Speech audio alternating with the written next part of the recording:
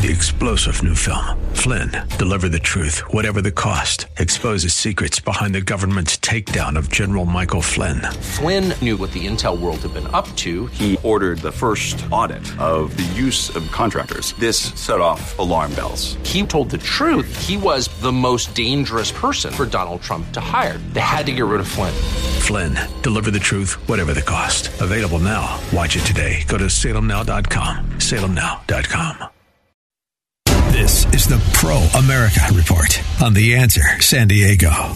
Welcome. Ed Martin here on the Pro America Report. Hey, in a few moments, we'll talk with John Schlafly, first time in the new year. He's got a new column out. He's taking to task higher education, especially over the Idaho murders. And the suspect in that case appears to be a longtime academic type. And John and Andy Schlafly have a column. You want to check that out and a lot more. Later on, I've got some predictions, 2023 predictions. One of our folks will be with us, a new guest who has laid out some bold predictions for the coming year. His name is Michael Wilkerson. We'll talk with him also today. Hey, tomorrow is January 6th, the anniversary of January 6th, Friday all day. And so if you are paying attention, I hope you will find some ways to mark that. Lots and lots of impact of January 6th, 2021.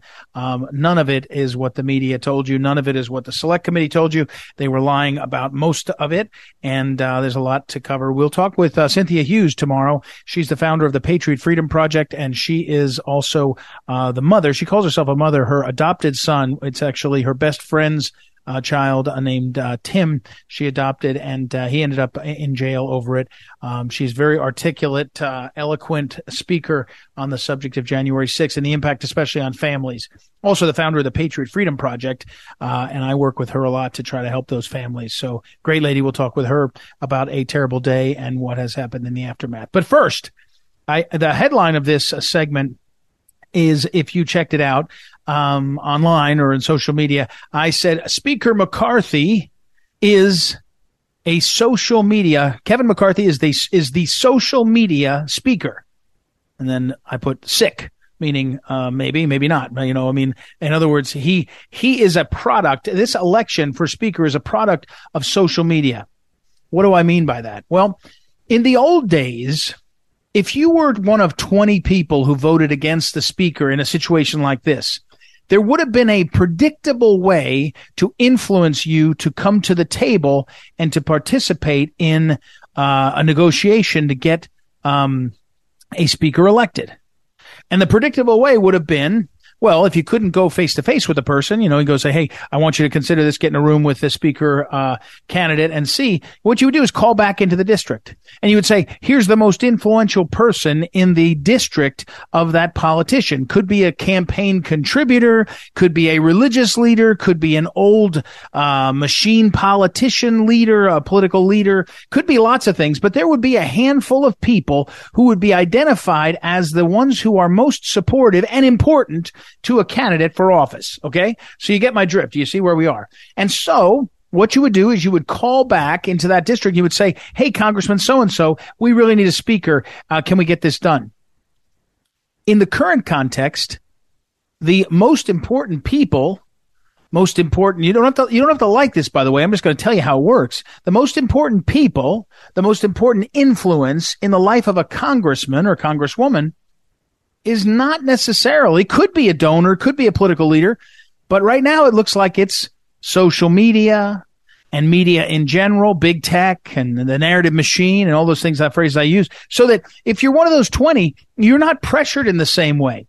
And let me contrast this and go back in time. In the old days, you would have a smoke-filled room where you would get in the room and you would negotiate who's going to be the guy who gets these votes, who's going to be the gal, but at the time, mostly guy. This happened, by the way, at presidential candidates, conventions,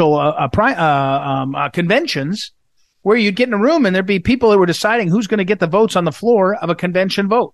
Still happens in some states, but at the national level, it's just a made for TV. It's a made for television, made for cable news, made for, made for TV is the best phrase, event. The convention, the Republican convention, the Democrat convention, it's just showmanship and salesmanship, not political conventioneering. So what you're watching up in Washington, D.C. at the U.S. Capitol is a guy, Kevin McCarthy, who has done all the things you're supposed to do if you play by the usual system. The usual system is you spend 10 or 15 years working your constituents to get people to believe in you, to get people to owe you. You go out and raise a bunch of money from donors, from political donors, as lobbyists, as well as special interest groups, as well as individuals. And you get a track record for doing that, and then you run for speaker. And you have all those chits you cash in. The problem is when you have a tight majority like this, the way you cash in those last 5 or 10 is usually good old fashioned political pressure. It doesn't work the same way. It does not work the same way. In some ways, we are experiencing a more democratic process. Now, in some ways, it's a silly process, where Twitter is dominating. But because you say, well, is it really democratic if the people in your district are not the ones who are agitating or paying attention? But the 19 or 20 who are voting against Speaker candidate McCarthy over and over again, they're getting tons of attention back home also. They're getting tons of attention nationally and back home. Matt Gaetz is more of a national leader now than he ever was, especially for a third or so term congressman from Florida. And Chip Roy, the Texas congressman, who was a staffer to Ted Cruz 4 years ago, is now a well-known figure, Lauren Boebert. She barely won her election by 15 or 20 votes 2 months ago. And here she is at the center of this whole thing. So my point is, this election is the first of its kind in the new order. Social media, you can call it, digital order. And here's a couple of previews that are coming. Think about this. We're going into the first presidential primary cycle where you're going to see similar kinds of attention, digital attention. Trump got a lot of earned media in 2016. In 2020, it was a different thing. I just think, and here's another one. You want to hear another one? Earlier on Thursday, the former Pope, the Pope Emeritus Benedict, was buried. He has funeral mass. Sometime soon there'll be another vacancy in the papacy. Pope Francis is older. At some point, like a year or two, whatever, how many years. That's going to be an election that happens in the new order, the new digital order. The new digital order of which in which we're living is very different, and the pressure points on politicians to get them to consider or reconsider. I'm not even arguing. I'm not arguing what's better or worse. I'm just telling you how this works. Those pressure points are different than they've ever been. And you can see that when you have 6 or 7 votes in a row where nothing is really changing. In the old days, they'd have a way to change that. And there would be no grandstanding. There would be no C-SPAN. There would be no Fox News hits. At one point, Byron Donald, the congressman from Florida, was being nominated for speaker on the floor, and half the screen was showing the nomination speech by Lauren Boebert. He was on the other half taking questions in an interview from Fox News. That's what was happening. The reality is the world has changed dramatically, and we're just trying to figure out how it's going to work going forward. All right. That's what you need to know. Speaker McCarthy, maybe. We'll see. But Kevin McCarthy, certainly the first speaker candidate in the new era, the new age, the digital age. We'll take a break. We'll be right back. It's Ed Martin here on the Pro America Report. Back in a moment.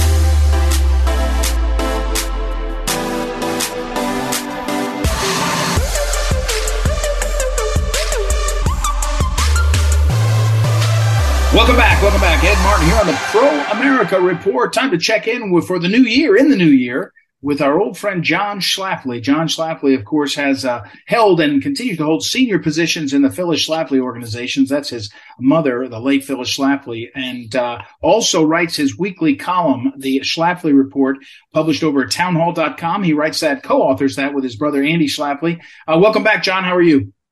Good, Ed. Good to talk to you today. Nice to talk with you. Now, first, before we get to the column title is Higher Ed Should Answer for Idaho Massacre. But let me ask you, Idaho, I was going to say in the new year, Idaho welcomed in a new class of elected officials, but in a quirk of scheduling, Idaho actually swears in their legislators just about 3 weeks after the election in early December. And so I wanted to highlight our friend Tammy Nichols, a longtime Phyllis Schlafly Eagle volunteer, who served in the state house in Idaho, has moved up to the state Senate in Idaho, and an extraordinary leader and somebody who's been, a real help to a lot of people in that state and across the country. So that's exciting news. I'm sure you're tracking that with some interest. Well, that's good news. And Idaho is growing its population, too, because of good governance, among other things. In fact, they projected that, if they redid the census and reapportionment, Idaho would get another district. So whereas California, New York, or Illinois are losing population and seats. So that's very significant. Yeah, and that's right. And interesting there, as we're watching across the country or maybe nationally watching the play out in the U.S. House, I talked about it earlier, that the dynamic, that the ability to watch what's happening in real time in the U.S. House, the speaker fight, has changed the dynamic, I think. Well, in Idaho, they have their own kind of, as you mentioned, growth, and there's a mostly Republicans in office in most of the levels. In fact, the Attorney General is now Raul Labrador, used to serve in Congress, was a founding member of the Freedom Caucus, if I got that right. But they have their own battle between the conservatives and the more moderate Republicans. And there was a primary this year between the lieutenant governor, a woman challenging the sitting governor. She lost. I think she was described as more populist and more conservative, especially on some of the COVID restrictions that happened in Idaho. So I've heard Senator Tammy Nichols say with a smile on her face as she says it, all these people moving from California, some of them are bringing their politics, and that's not entirely good. So, all right, John Schlafly. The fight is never over. The battle goes on, as Phyllis always said. Yeah, that's exactly right. All right. Now, John, the column that you wrote here, a lot of people attracted. I will tell you, over Christmas, I had a number of family members that are otherwise not plugged into politics too much. And then it was the holidays. They were watching this Idaho story, the story of this, I guess, deranged, and now he's an accused killer. Walk us through, though, John, what went on here? You placed the blame on higher ed, but walk us through what's happening.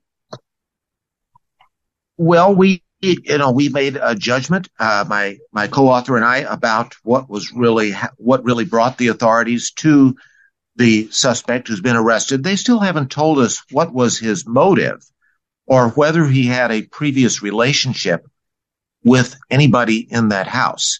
But what we have learned, and more has come out, is how they found him, how they tracked him down. Apparently they, just on the fact that somebody saw a white Hyundai Elantra, that they tracked every white Elantra in the United States.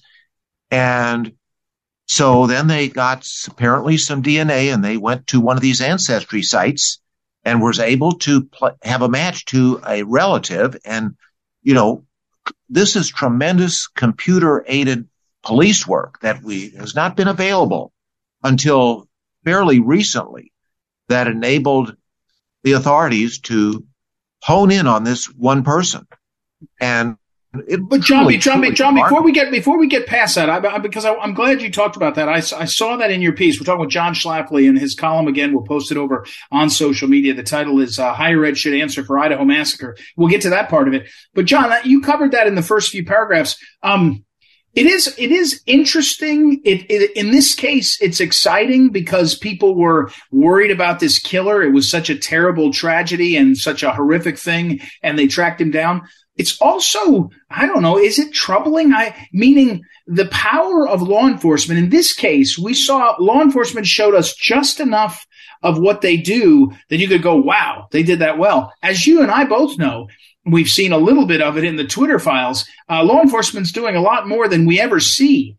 I guess my point is, you mentioned the late Phyllis Schlafly, and she talked about the fight's never over. She wrote frequently about the Chinese, what now is often referred to as the social credit score. People will recognize that. But she wrote about it before that, saying when the Chinese communists are in charge, they track everything about you from the time you're born until you're dead. They don't do it to save you from a murderer. They do it to control your choices and control your life. Are you worried about the power of law enforcement, what they showed here, as a tip of the iceberg of what really is going on? Yes, I am worried about it. And we have what's been called the death of privacy. Computer technology can be used for good or for ill. And for example, here's a new article pointing out that most court cases are online now. And so you don't have to go to a dusty courthouse and wade through papers to find out information about people who have been in civil or criminal cases. You can just sit right at home and tap to your computer and find all the intimate details of other people's lives. And that is very troubling. And, it's voyeurism. And yet that's where we are now. Convenience implies the loss of privacy and, exposure to hostile actors. So it's something to be concerned about. I don't have the answer, but that's where we are now. Well, and and John, I'll just give you a quick example. I mean, as you know very well, because of our relationship over the last decade or so. In my family, my oldest is a freshman in college. Well, I can see where she is, and I do regularly, meaning, if I'm worried about her security, I can look on her, she's carrying her phone. I can see where she is. A location will tell me. Now, I actually discussed this with her, I think it was yesterday, and I said, your mother and I don't want to see where you go when you go out on a date, but we do want to see in case something happens. And so you have to keep that service, on. Okay. Now, if I can look at that, as you and I both know, so can law enforcement. And frankly, so can, pick a tech company. I mean, the death of privacy, I think it's not on life support. It's over. The only question is, how do you limit it? And I'm not sure, this is a different conversation for another column or another segment, but I'm not sure how you ever put the genie back in the bottle. Yeah, it's a broad and complex issue. There's no question. And, we've seen how the government has had its tentacles into all the social media companies, Twitter, Facebook, and Instagram, and Google, to influence the presidential election and other elections, and that's very, very troubling too. The blurring of the line between public and private, the blurring of the line between the government and monopoly, allegedly private companies like Facebook and Twitter. These lines need to be policed, and because our whole legal system and constitutional system really depends on that. So it's an emerging issue that will ultimately be resolved in court, I think. All right, so back to the column, John. We're talking about the Idaho situation. And one of the things is that it looks like the main suspect, and I don't know if we can say yet, I don't think he confessed to it, but there seems to be a lot of evidence around this. The main suspect is a 28-year-old, and walk us through what, I think this is important what you did. And I by the way, I was at a meeting, I'm up in Washington, D.C., as our listeners know, and I was at a meeting and a very persuasive argument presented by a nonprofit. I'm not sure their background, that going to college in the current environment doesn't make any sense. It doesn't make any sense in terms of earning potential. It doesn't make any sense in terms of lost earnings while you're in college. I'm talking about full-time college. Walk us through what you guys, you and Andy Schlafly in your column, discovered about this suspect and how you think it relates to the conversation on higher ed. Well, the suspect was a graduate student. Now, that sort of lifts the lid a little bit off the higher ed business, which colleges, make a big, living on very highly paid administrators and teachers, teaching subjects that seem to be not worthy of advanced study. This guy was studying criminology. Well, okay, criminology, maybe there's some value to that, but a PhD in criminology, it's dubious, I would say. And yet most graduate students, we hear about student loans, but an awful lot of graduate students are actually compensated. They get a free ride. Somebody is paying for it. We don't know who. We need to find out who, because whatever it was, it enables graduate students to, dabble in a variety of subjects, spend a lot of free time taking drugs and otherwise wasting their lives. And there's a lot of rot in higher education. Well, John, you guys dipped your toe into this. I think, in a way, you're talking about how, Joe Biden had a plan. It's been struck down. Maybe it'll be put back up to forgive a bunch of student loans. You point out how, I didn't see it in this piece, but you've written about it before.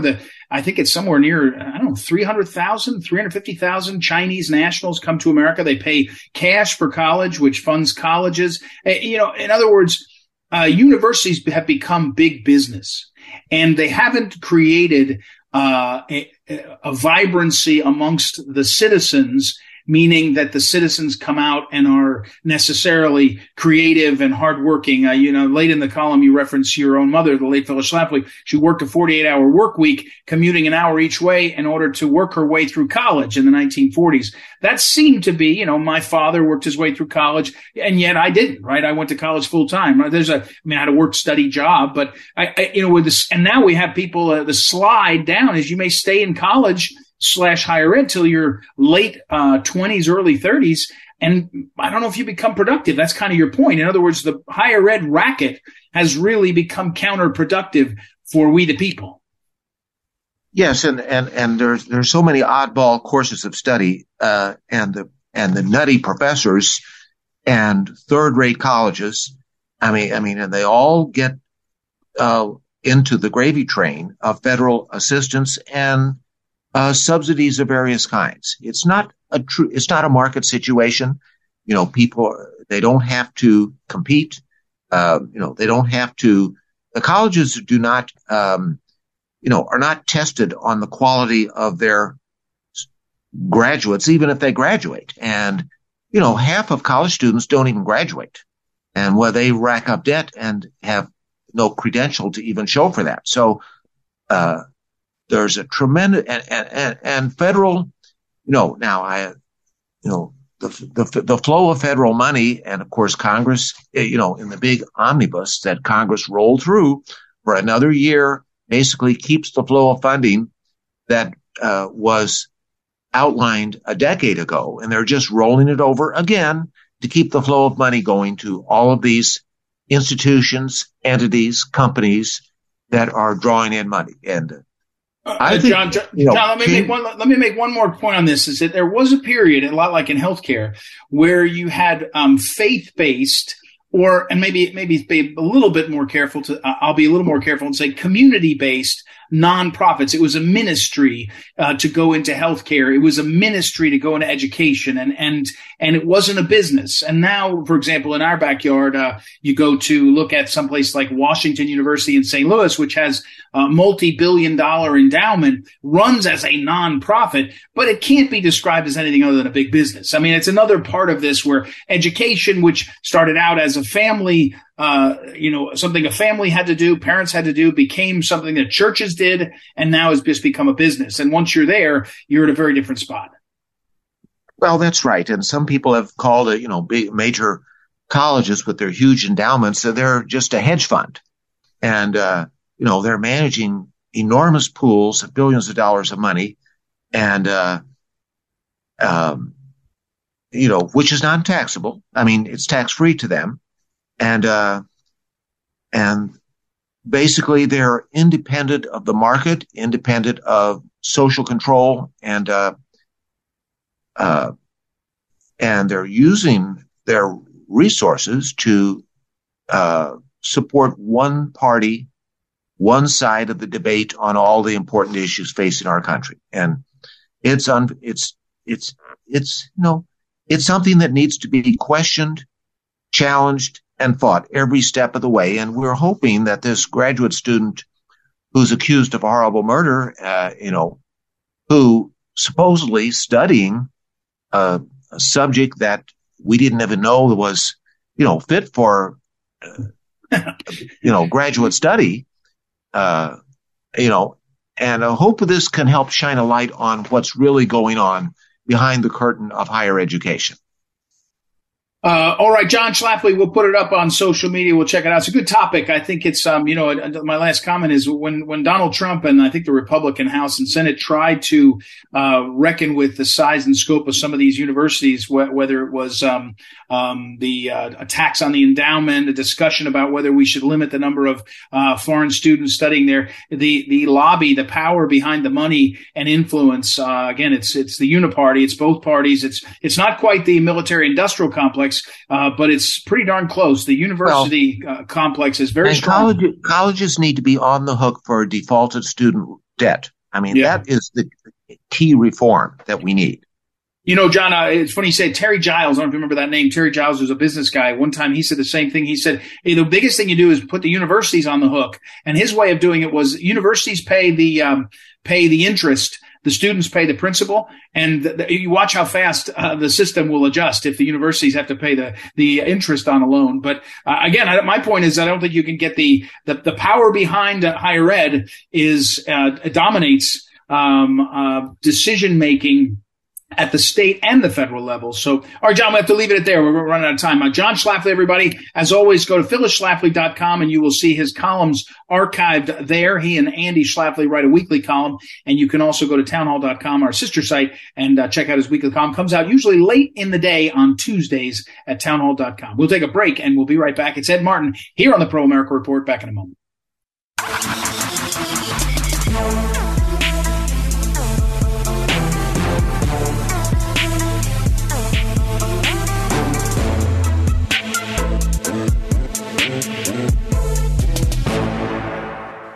Welcome back. Ed Martin here on the Pro America Report. I was telling you before we went to break that in the new year, I'm getting some new guests. I'm getting some new folks that I haven't had on the show before, and this is one of those. Our next guest is a gentleman named Michael Wilkerson. Now, he's written a book. I love this title, Why America Matters, The Case for a New Exceptionalism. He's a businessman. He's worked in business at the highest levels. He's written another book, at least one other book. But here's what flagged it for me. He had 12 predictions for 2023, and a lot of people do this thing, and it's great, though, to see what they're keyed in on. And so I went through this, and I had some questions. I thought, well, I'll just ask him directly. So, Michael Wilkerson, welcome to the program. How are you, sir? I'm doing well, Ed. Great to be with you. So, first of all, your book title, Why America Matters, The Case for a New Exceptionalism. You know, exceptionalism is a tricky word, because American exceptionalism was something we used to celebrate. There's a part of sort of, I don't know, of modern life that says, yeah, everybody that's got their idea, their thing, their way is good. It's, be you, and don't judge, don't compare them. But there is something exceptional about America, and celebrating it is right to do. Tell me about that. Yeah, it absolutely is. By saying it's exceptional, it doesn't mean that, hey, we're better than you, or we can be exceptional in bad ways as well. But what's happened, and you pointed it out, is that over the last couple of decades, the idea of American exceptionalism became a dirty word, a bad idea. Just like patriotism itself has become a little bit of a confused issue for a lot of people. Is it really good to love your country? I argue in Why America Matters that yes, it does. That we should love the only place that we have to call home, and we should care enough to defend it and to defend its ideas and its values. So this idea of a new exceptionalism was to make a couple points. One, that America is great. America is great, as President Reagan said, because America is good. Hasn't always done the right thing or the perfect thing, but it is a major force for good in the world. But a new exceptionalism, because we can't go back to the past. We can't go back to the past, let's say even in foreign affairs, of the isolationism of the 19th century, or the hyper-interventionalism that characterized the end of the 20th century and the beginning of the new one. We need a new exceptionalism for a new century, not just in international affairs and foreign affairs, but domestically as well, on all sorts of fronts. And the book basically argues for that and provides some thoughts on how we might achieve it. Why America Matters, again, is the book. Is it Post Hill Press? Is that right? Is it Post Hill Press? It's Post Hill Press. That's Post correct. Hill Press. Those guys do a good job over there. All right. So now to some of your predictions here. Now, I noticed when I looked at this, 12 predictions for 2023, started off with the economy, which is really where you have, massive is the right word. I don't know, but great success in your career. Inflation returns, and U.S. economy enters recession. European energy crisis worsens. Sounds pretty dire. Well, you'll notice I think the 11th or the 12th one was that I see some hope in the back half of 2023, because I do think America's economy is always very resilient, very robust. It's so dynamic. What gets in the way of it was my 12th point, which is this, some of the things that are going on in the Biden administration right now of reimposing red tape, bureaucracy, regulatory constraints on entrepreneurship. And we see it, of course, in the energy sector, most dominantly, but it's also true in financial services. It's true in crypto. It's true kind of across the board, manufacturers and, anybody that has factories or building or making something. Point is that, yes, I think going, back to your question, I do think we have some headwinds going into 2023. I think we are likely to see a recession in the first half. And I think that's not super controversial. I think that on that point, I'm kind of in the mainstream on this issue. Right. Inflation, I'm definitely the minority report. I think a lot of people, and they may be right, let's hope they're right, argue that no, it's coming down. It was really driven by reopening of the economy, post-lockdowns, et cetera. There's certainly some truth to that. I make a different argument, which is I say that the root cause of inflation is actually monetary. It is the fact that since the global financial crisis, the U.S. has increased the U.S. dollar money supply by threefold, 300%. And we've tripled the money supply since 2009. Right. And along with that, our debt has skyrocketed to $31 trillion. A lot of that debt has been monetized, meaning it hasn't been sold to investors. It's been put on the balance sheet of the Fed, where the Fed's balance sheet has gone from around $800 billion to over 800 million to over 10 billion today. So it's we've seen this massive escalation in size and complexity. That was a trillion of the government financial system, the money supply, right. And all of those things are inflationary pressures that are going to persist as long as those issues remain outstanding. Historically, last point on this I would make is that what happens is that the inflation lags behind the money supply increase by several years. So you look back like Weimar Republic in Germany and either other inflations in the 20th century, it doesn't show up right away. It takes several years to manifest. And I think that's the process we're in today. We're talking again with Michael Wilkerson. He is a longtime strategic advisor and investor, founder of stormwall.com. You can see more there. And he's written a book. I mentioned Post Hill Press. I'll put up on social media. Back to your predictions. Two in here that I was interested in. There's a lot I'm interested in. Almost every one of them I sat there and thought. But here's one. Continued rise of resource nationalism. And then your first sentence of that paragraph is the unforgettable geopolitical lesson of the pandemic era has been that just-in-time supply chain dependence on countries that may or may not have a nation's interest at heart represent a dangerous folly. I think that's aimed mostly at China, but the reality, as you know, is it's harder than it looks to get out of China manufacturing-wise. We're getting some of the chip makers chip makers are doing it because we've realized it's a national security question more pressing. But the rest of it is going to lag, right? And is this resource nationalism, is it sustainable? I think it has to be. I'd argue it has to be, but it doesn't mean it's easy. I got glasses in the mail purchased for me from one of these services made in China. They cost $10 and they're prescription and they're fine. Yeah. They're as good as what I paid $120 for at Costco. So, give me cheap stuff overrides a lot. Sure. And I think the issue it becomes, give me cheap stuff, but we realize that we cannot rely on China for strategic resources. And I say that it's a global trend. This isn't just America first. This is about, we're seeing a trend towards France first, Germany first, or every nation really beginning to rethink its supply lines. Look at Germany. Okay, they realize that they have made an enormous strategic folly error by becoming dependent on Russia for 40% of their gas and eliminating or shutting down their coal industry.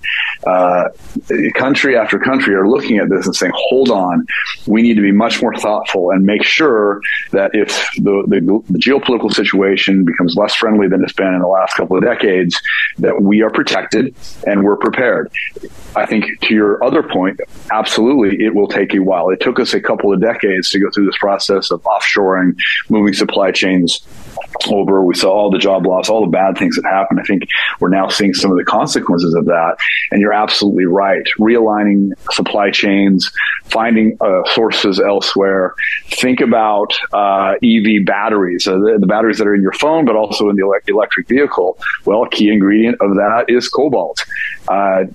We get 70% of our cobalt from one country, from the DRC, the Congo in Africa.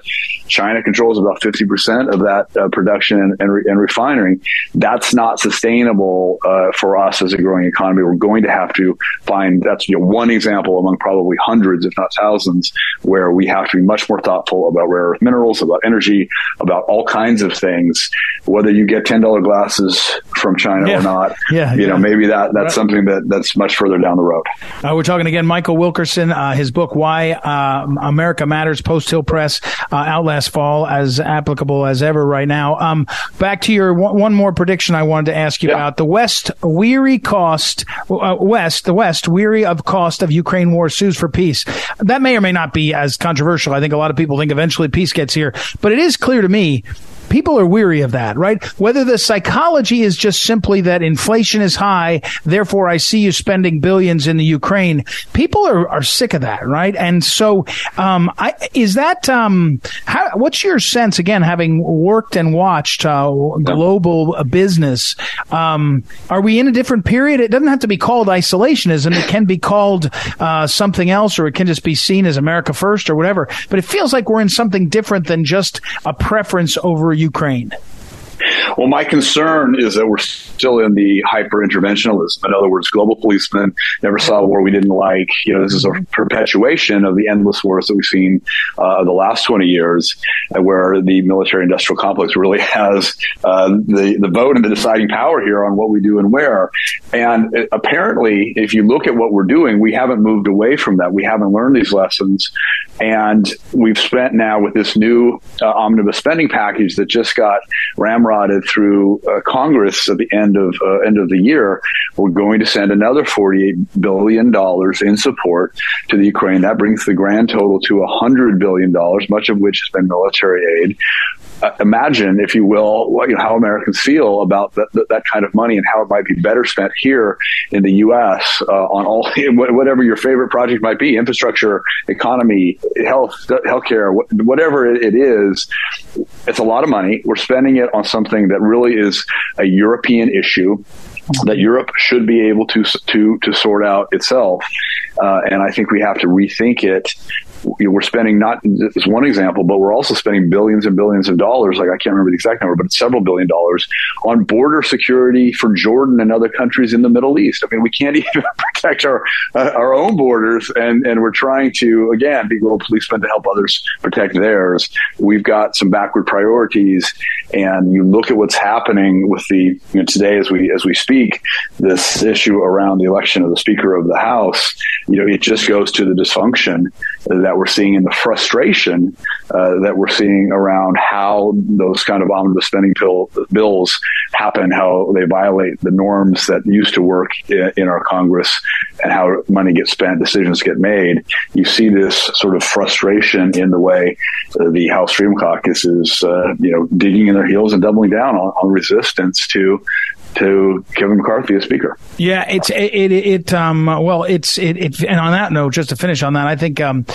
there's something about how fed up people are. Whether it's we're tired of the economy, we're tired of maybe it's post-COVID, whatever it is, people feel more fed up than ever. By the way, Michael Wilkerson, again, his book "Why America Matters: The Case for a New Exceptionalism," I will put over on social media. Link. He's on Twitter.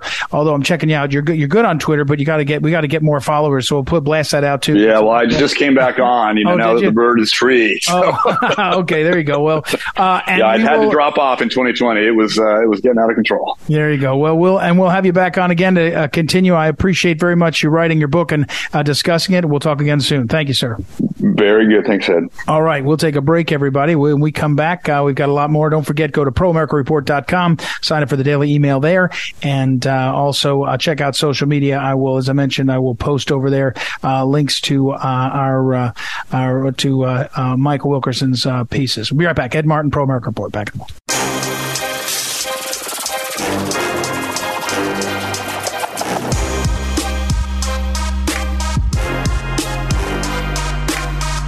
Welcome back, everyone, to the Pro America Report. This is Ryan Haidt filling in for Mr. Ed Martin here at the end. I wanted to give you just one quick piece of homework. We've only got about a minute and a half left, and I wanted to tag on to something that Ed has talked about. Obviously, unless you've just been unplugged from the world, you probably know by now that over the last 3 days, the House of Representatives, the brand new House of Representatives, has been voting and voting and voting, and still cannot find a majority to elect a Speaker of the House. That happens even before they swear everybody in.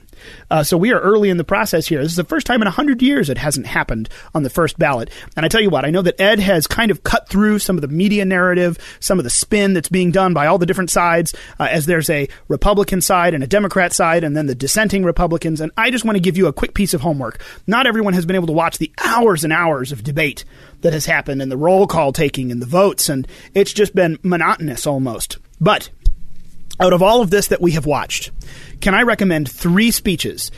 If you Google it, I promise the first thing you'll find under these 3 names will be the speech probably from this week. But look up Congressman Chip Roy from Texas, Congressman Dan Bishop from North Carolina, and Congressman Matt Rosendale from Montana.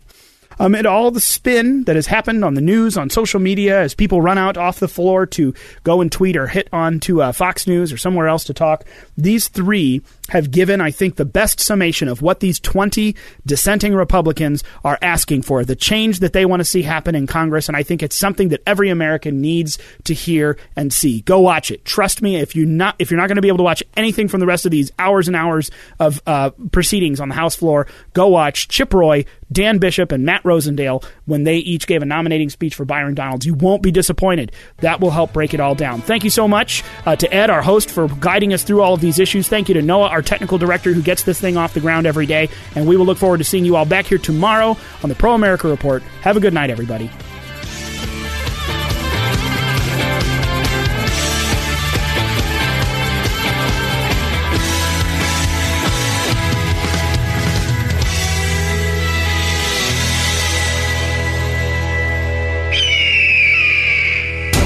Is the Pro America Report on The Answer San Diego. 3-star General Michael J. Flynn, head of the Pentagon Intelligence Agency, knew all the government's dirty secrets. He was one of the most respected generals in the military. Flynn knew what the intel world had been up to. He understood its funding. He ordered the first audit of the use of contractors. This set off alarm bells. The explosive new documentary, Flynn, Deliver the Truth, Whatever the Cost, uncovers the facts behind this scandal. Flynn told the truth. He was the most dangerous person for Donald Trump to hire. I find out the worst enemy that I'm going to face in my life is right here in America. They took my assessment and they wanted me to change it. And I was like, I'm not changing it. They had to get rid of Flynn. With in-depth interviews, archival footage, and never-before-seen personal records of the man behind the headlines. I just felt like I was drowning. Flynn, Deliver the Truth, Whatever the Cost. Available now. Watch it today. Go to salemnow.com. salemnow.com.